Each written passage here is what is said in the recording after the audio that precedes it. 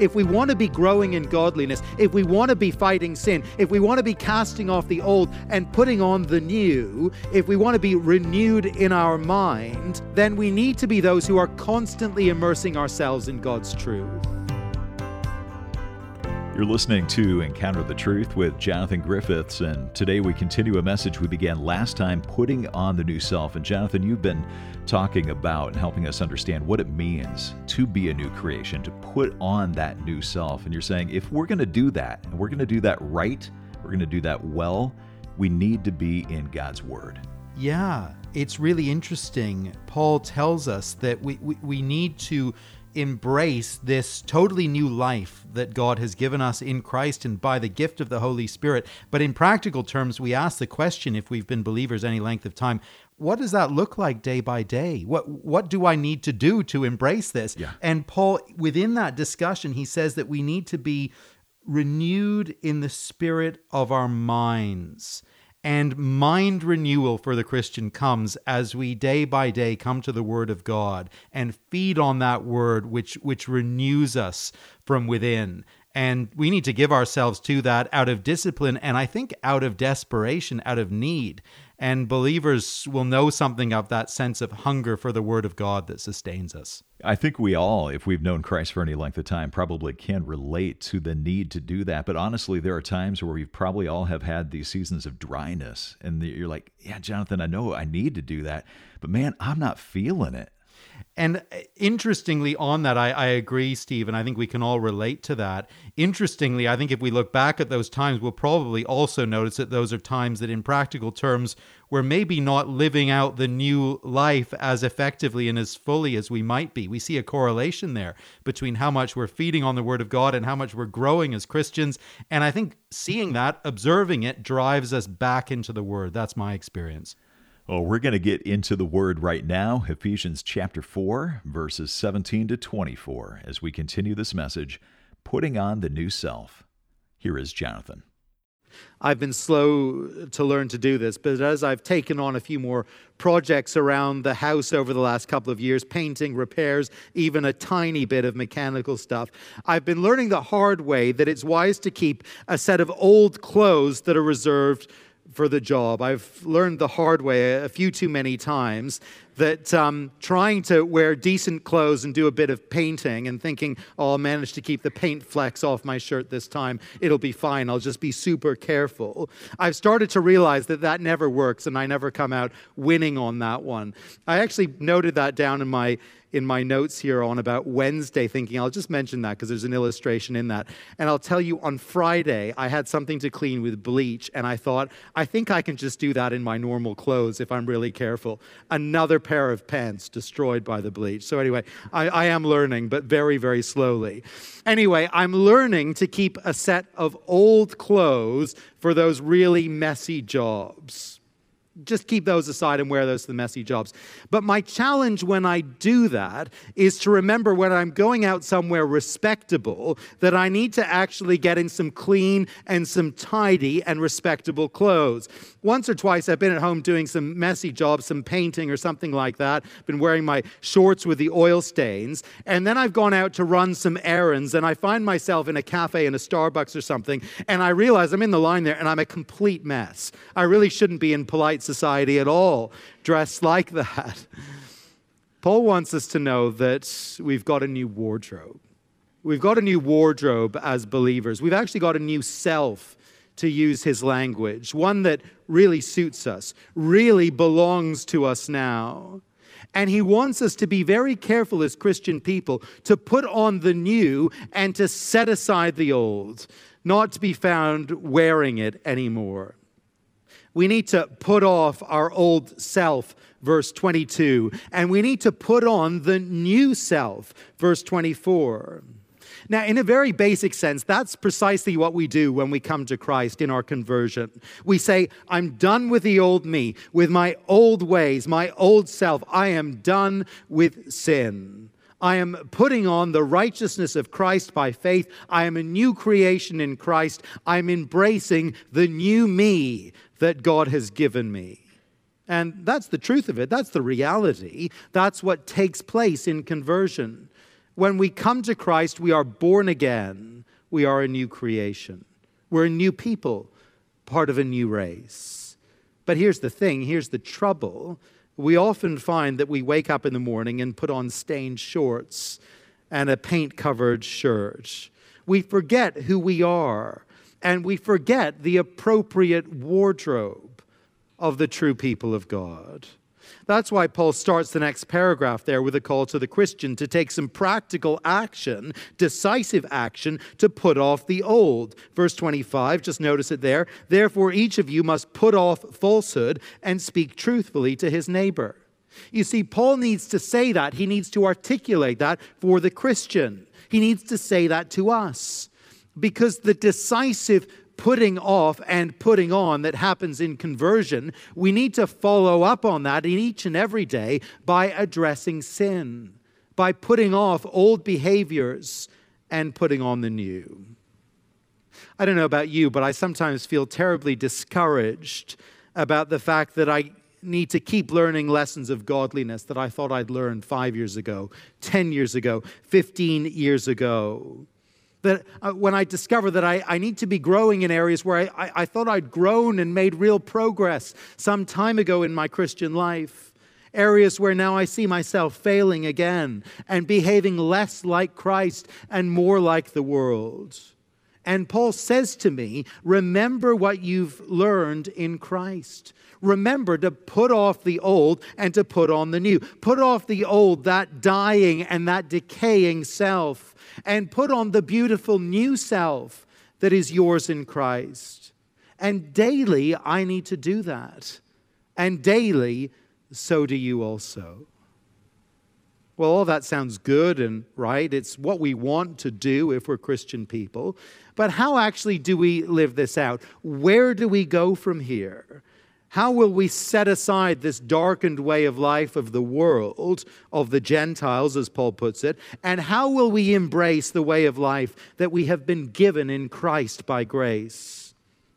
Well, we don't get a complete answer to that question here in the verses that we're thinking about. Paul is going to say quite a lot more about practicalities in the verses to come. But if we look closely at what he does say in these few verses, actually we discover there's quite a lot of insight for us. So in the time that remains, I'd like us to stand back from these two paragraphs and notice three aspects of what will be involved in living this out practically. The first thing to notice is that the mind is absolutely key in this. The mind is of central importance. From what Paul says, it's pretty clear that our mind, our intellect, has a very big part to play. On the negative side, just notice the negative role of the mind in the crisis of the unbelieving life, the life of the Gentiles, verse 18. They are darkened in their understanding and separated from the life of God because of the ignorance that is in them. You see, the crisis of the unbelieving life starts in the mind. For all the learning and all the intelligence that an unbeliever may have, he or she still does not understand reality as God sees it. They don't understand the truth as God defines it. They don't have access to the life of God because, Paul says, of the ignorance that is in them. Now, that's the heart of the issue. It's a matter of understanding. It's a matter of coming into contact with the truth, processing the truth, and believing the truth. But for the believer, for the life made new, for the transformed life, well, our understanding, it's key for us as well. It's key for our growth. Paul's reminder for us, verse 20, is of how we came to know Christ. It's about, verse 21, what we heard of him and were taught in him in accordance with the truth. The new life, it starts with learning, with understanding, with believing. But it's not about gaining academic credentials or getting letters behind your name. It's not about piling up abstract knowledge from a textbook. No, it is about learning a person. It's about getting to know Jesus, becoming acquainted with him in vital relationship. And as believers, we are taught, verse 23, to be made new in the attitude of your minds.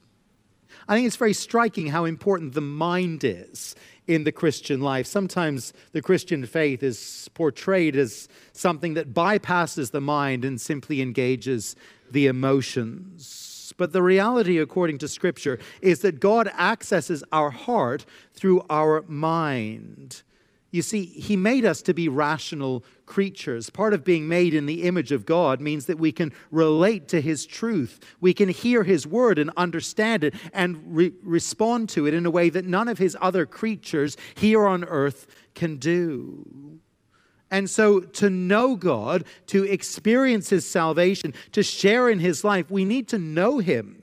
We need to understand His truth as He's made it known to us in His word.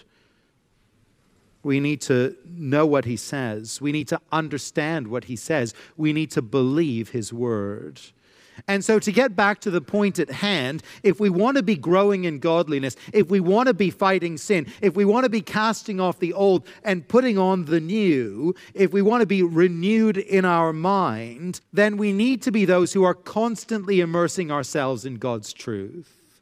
We need to be actively feeding our minds on His word, getting to know Jesus better through what He said of Himself to us in the Bible. We need to be reading God's word. We need to be studying God's word. We need to be hearing God's word. We need to be discussing God's word. We need to be, in the fullest sense, a people of the word. Now, that doesn't sound entirely intuitive to us. We tend to think that the life of our mind and the rest of our life and our character and our godliness are rather separate things. But no, Paul shows us here that the mind is the engine of growth. It is the doorway to godliness. We don't study to acquire knowledge for knowledge's sake, of course not. We don't listen to sermons to pile up theological concepts in our mental library. No, it's all far more personal than that. We study the Word so that we might know better the one of whom it speaks.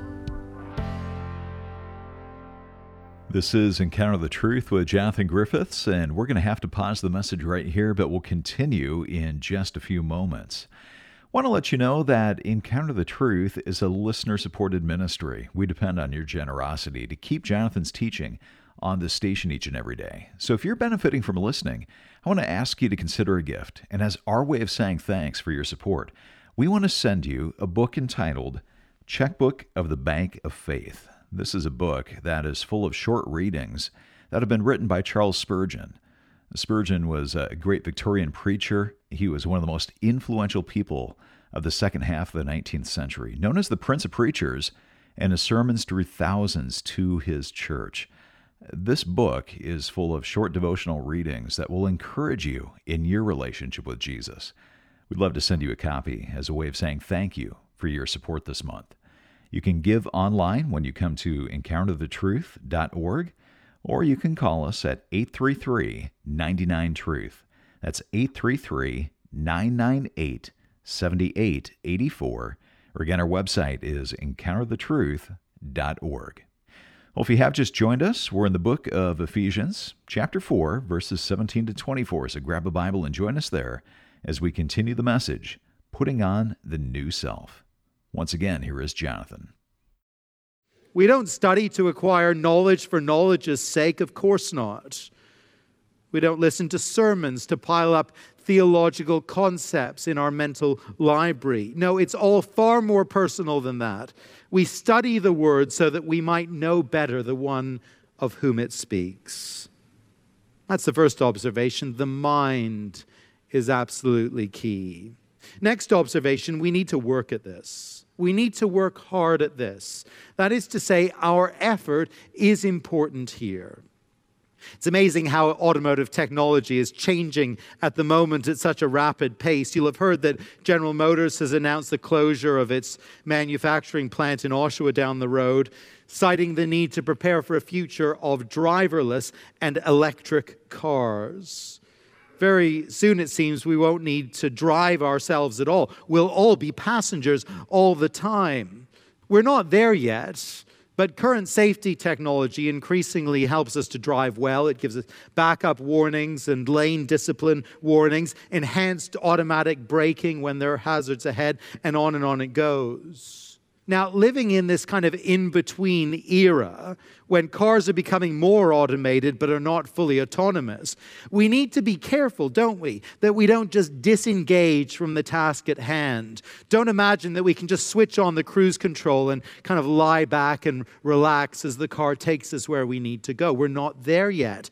Our attention, our effort, our involvement, it's still vitally important, even though help is at hand.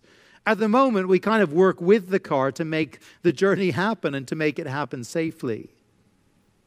When it comes to living the Christian life in the power of the Spirit and in union with Christ, sometimes we can get so excited about the new power that is available to us. Sometimes we get so overjoyed by the thought that God has made us new and given us new strength to fight sin and to live His way. Sometimes when we consider these wonderful truths, we drift into thinking that we can become mere passengers or observers in our own Christian life.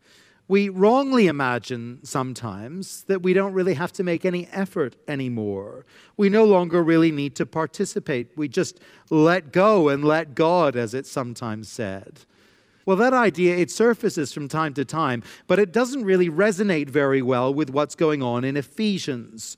Paul, for one, delights in the truth that we're united to Christ and we have the gift of the Spirit. We're a new people. But at the same time, he has so much to say, doesn't he, about our responsibility, our role in addressing sin, in fighting sin, in saying no to ungodliness, and in making every effort to live a new kind of life in Christ. Just look at the shape of his instructions. Listen to the force of them. Verse 17. So I tell you this and insist on it in the Lord, that you must no longer live as the Gentiles do. You see, that's an instruction. That's something we got to do, something we got to take seriously, something we got to respond to. He reminds us in verse 22 that we were taught to do certain things, to put off our old self, to put on the new.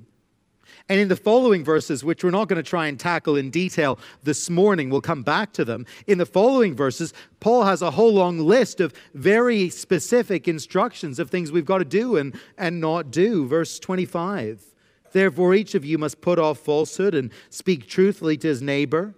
In your anger, do not sin. He who has been stealing must steal no more.